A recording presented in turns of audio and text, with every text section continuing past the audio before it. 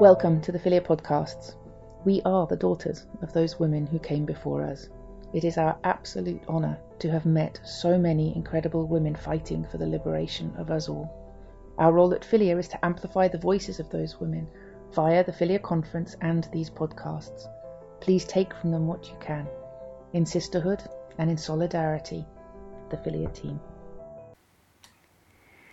Hi there, and welcome to Philia Podcasts. Today I'm delighted to be interviewing Consuelo Rivera Fuentes, and we're actually interviewing in person, which is a massive rarity at the Philia Conference in Bradford. So firstly, thank you so much for coming all the way to talk to us today and to speak at the conference as well.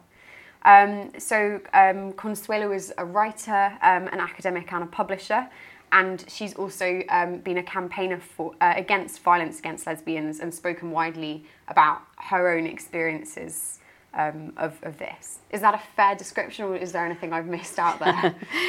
Yes, I am a publisher, but at the moment not academic except for memoirs, and the rest is novels, fiction, but also books for children. And so on. And as for the writing, I've been a poet, I think almost all my life, and the writing has helped me to begin denouncing publicly what I suffered during the 80s when the dictatorship in Chile was still there. So that's why the writing is so important for me, especially poetry, because sometimes in poetry you can disguise things a little bit because they hurt too much, but then you can also tell the public what's going on. So I want to start by asking you a bit more about Chile. And for people who don't know, how are things over there for lesbian human rights at the moment, and how have they been in the past? Well, in the 80s as well, there was one woman who made the news because the soldiers, one of the soldiers in the street, kicked a lesbian to death. Oh my God. Saying that, you fucking lesbian, and so on and so forth. So it was the first public knowledge in the media, because it could not be hidden, about what was going on in Chile, because lesbians had to kind of hide, not only because of the military regime, but also because their families, patriarchal families and so on, machista country, couldn't know that they were lesbians. So, and then there was a group which was made out of two women called Ayuquelen, which is like to be happy in an indigenous language called Mapuche. And they started a lesbian kind of letter writing. So lesbians would write to them saying that finally they could see someone listening to them, in this case reading what they were doing. And slowly they began growing.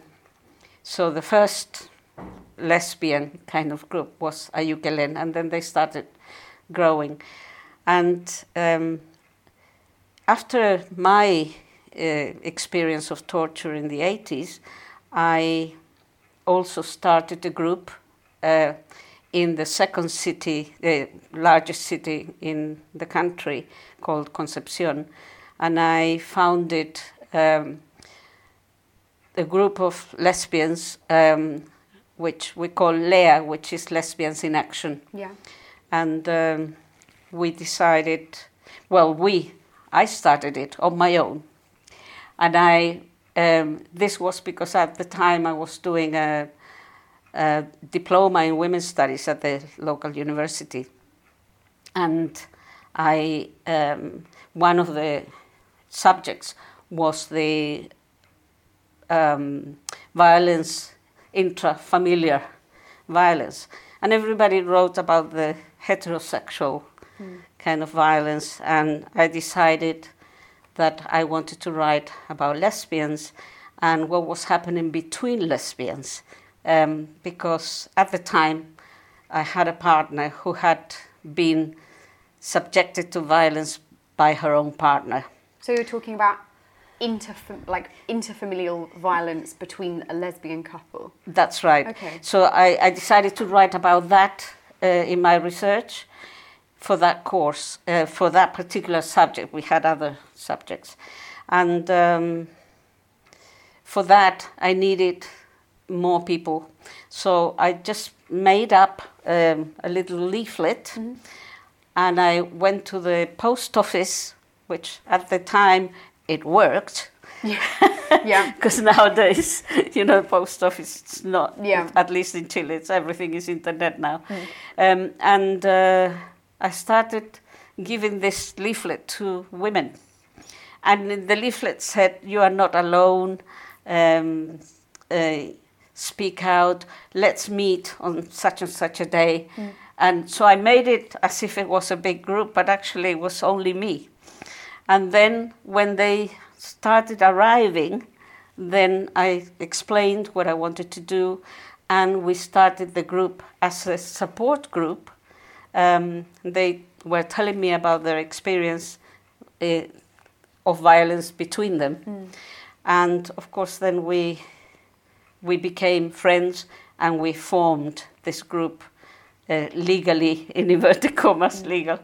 And we had the meetings in my house because there was not a place where you could have a meeting of that kind at the time. So that's how I started with this, which, I wrote about in a book. I can't remember the name of the book. It's a co-edited book. Yeah. And not co-edited by me, but someone else. And where I talk about Lea. And there are stories or narrations by women, lesbian women around the world, and one of them was Chile with my writing.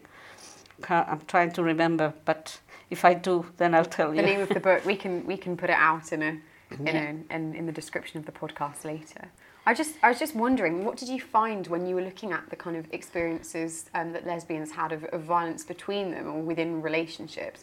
Did they differ from the violence that's reported in heterosexual relationships or in kind of, I guess, in inverted commas, more traditional family settings? No. They were the same? They were the same, and they all cried. That was the only difference, that they all cried when they were telling if they were the abuser or the abused, but they all cried when they were telling their stories. And the conclusion I came to is that because they had been brought up in a heterosexual abusive family as well, they were just copying the model that they had, the patriarchal model. So they thought that was the way in which you were supposed to relate to each other. So in the group I was la feminista, because they didn't feel feminist at all. And so I had quite a big, it was a big task to start kind of for them to get to know what feminism was about and so on. But until now, I'm la feminista in that group. Wow. So, but eventually, when I left the country to come and live here, someone else was kind of in charge. They said, okay, let's do an election kind of thing, and they chose someone who was the leader. But about 2 years after that, the group kind of started to dissolve. Yeah. And they met only to go to discos and stuff like that, where they were expelled because they were violent again. No way. Yes, in the disco. So they needed someone to talk to and so on. So that was the... And then I went back and we all met again. But, if you're not present there, it's very difficult unless there is someone else who can do it. Yeah, who can take on your mantle. Yeah. I mean, what do you think happened? Why did they dissolve? Why did they stop talking about the actual violence side of things? I think because they were a group, mainly, but not all of them, were lesbians who were from very humble class. I don't know how to describe that. So they didn't have studies or anything. They had finished, some of them had finished secondary school. Most of them hadn't done that. But amongst them, there were a group of about 3 or 4 women who were teachers. But they were, within the group, there was a difference in that sense, because those women didn't want to interfere too much, or didn't want to mingle too much with the others. So it was a very difficult job to try and do it. But we did, and we were, in a way, a kind of model for another group of young women, feminists, who created another group about 10 years after Lea finished. Okay. So there is hope there. You have a positive legacy. Yes, yeah. yes. So you mentioned really briefly the dictatorship that Chile was under in the 80s. What was it about that made it so virulently anti-lesbian? Why were lesbians kind of frightened and forced underground in that political context? Yeah, well, this was the dictatorship was in 1973 it started, and the 80s was like the pinnacle, you say, of the social movements against it. People started going out and protest, daring, which before they couldn't. You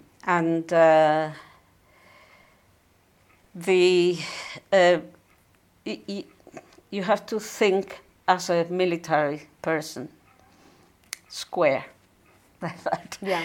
And square-minded, as I say it, and it's all a very machista or chauvinist, patriarchal organization, all of the armed forces, including the police force, which at the time of the coup, they were not considered part of the armed forces, but with the coup they were. So their way of relating to people and between each other is through power structures, and everything is top down. So having a woman who can think independently and who doesn't want men is a threat to that power. And I think that's why there was this reaction from them. For the few women who at the time dared to defy the things and come out publicly. But we weren't very many. I was a public figure because I came out with everything. I had my son who at the time said, "Mum, I don't care. You're my mum, and that's it." Because his father had told him who I was.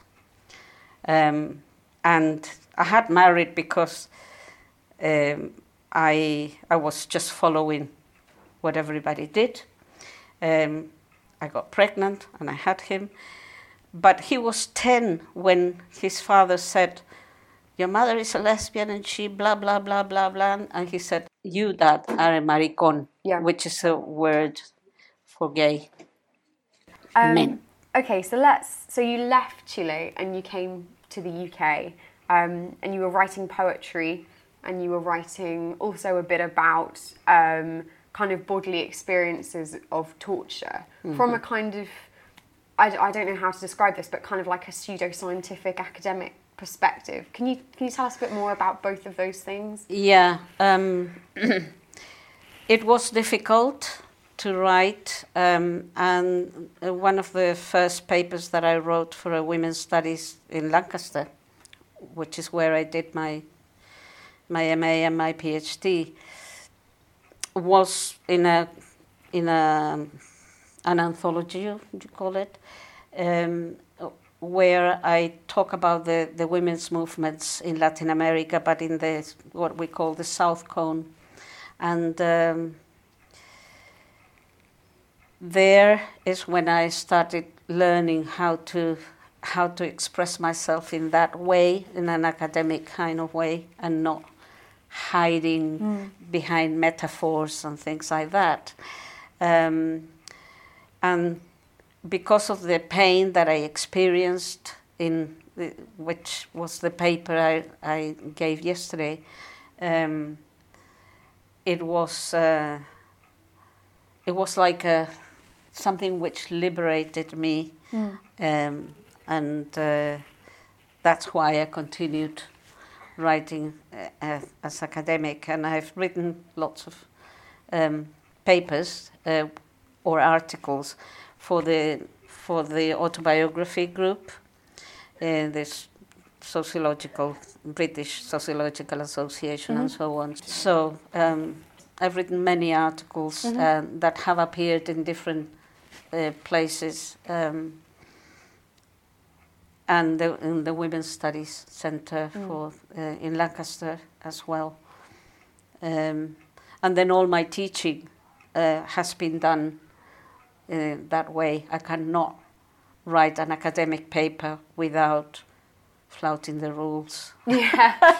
I always do what I want. Yeah. I do a little bit, I stick to some of the publishing rules, but I don't do it in someone else's terms. I do it in my own terms. And luckily, I've been lucky because they have accepted it, including in the Women's Studies Forum, which is where I've got that article with my partner.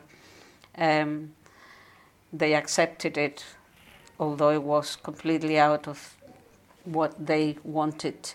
It's a conversation between my partner and I included other things that my partner, who is a biologist, said, but we cannot do that, it's not scientific. So, well, then let's stop it. Yeah. But she was quite kind to say, okay, let's continue. But it's important, though. And I'm interested in your opinion, I guess, on how women experience torture, because I read a little bit on this, and there's an idea that torture, in a way, is kind of like your own body being used against you, being turned against you, and that fundamentally changes your relationship with that body. But I read that and I thought, well, in a sense, not in a physical sense, but certainly in a kind of an agentic sense, women are really used to having their body used against them. Yeah. It happens all the time. So I don't know. I wondered if you had. Yeah, that's why I don't write about like in a testimony, because a lot of people write testimonials where they say, this happened to me, and this year, this is what they did to me, and so on and so forth. That's why I write about what I felt. When they ask me, so what happened exactly? I say, well, I can't tell you, because that's not how I am. That's not what I felt. I knew they were doing things to me. I knew they were putting electrodes everywhere, and that they were raping me and so on. But I couldn't tell you exactly how many people there were in the room because I had a blind? Yeah, blindfold. Yeah. Blindfold. And so I had to rely on my senses, on sense of smell, sense of touch, and so on, hearing. But I couldn't see the people who were torturing me. So that's why I kind of went into myself. And I even taught myself, I don't know, unconsciously, to forget names because that's what they wanted. They wanted names. And I trained myself so much under those psychological circumstances that even to this day, I can be your best friend and sometimes I forget your name. Really? So, but the people who know me, they know, so they just say, whoever, Sara. Yeah. So that's how I felt, and that's how I put myself on paper as well, or when I am performing what I write. I cannot write in any other way. But yeah, thank you for taking the time to talk to us. And thank you both, and to Filia in general, to Lisa Marie, who invited me to this conference. I really enjoyed it in spite of all my health problems. So thank you very much, and good luck for the next conference. Keep fighting the good fight. Yes, thank you. Thank you.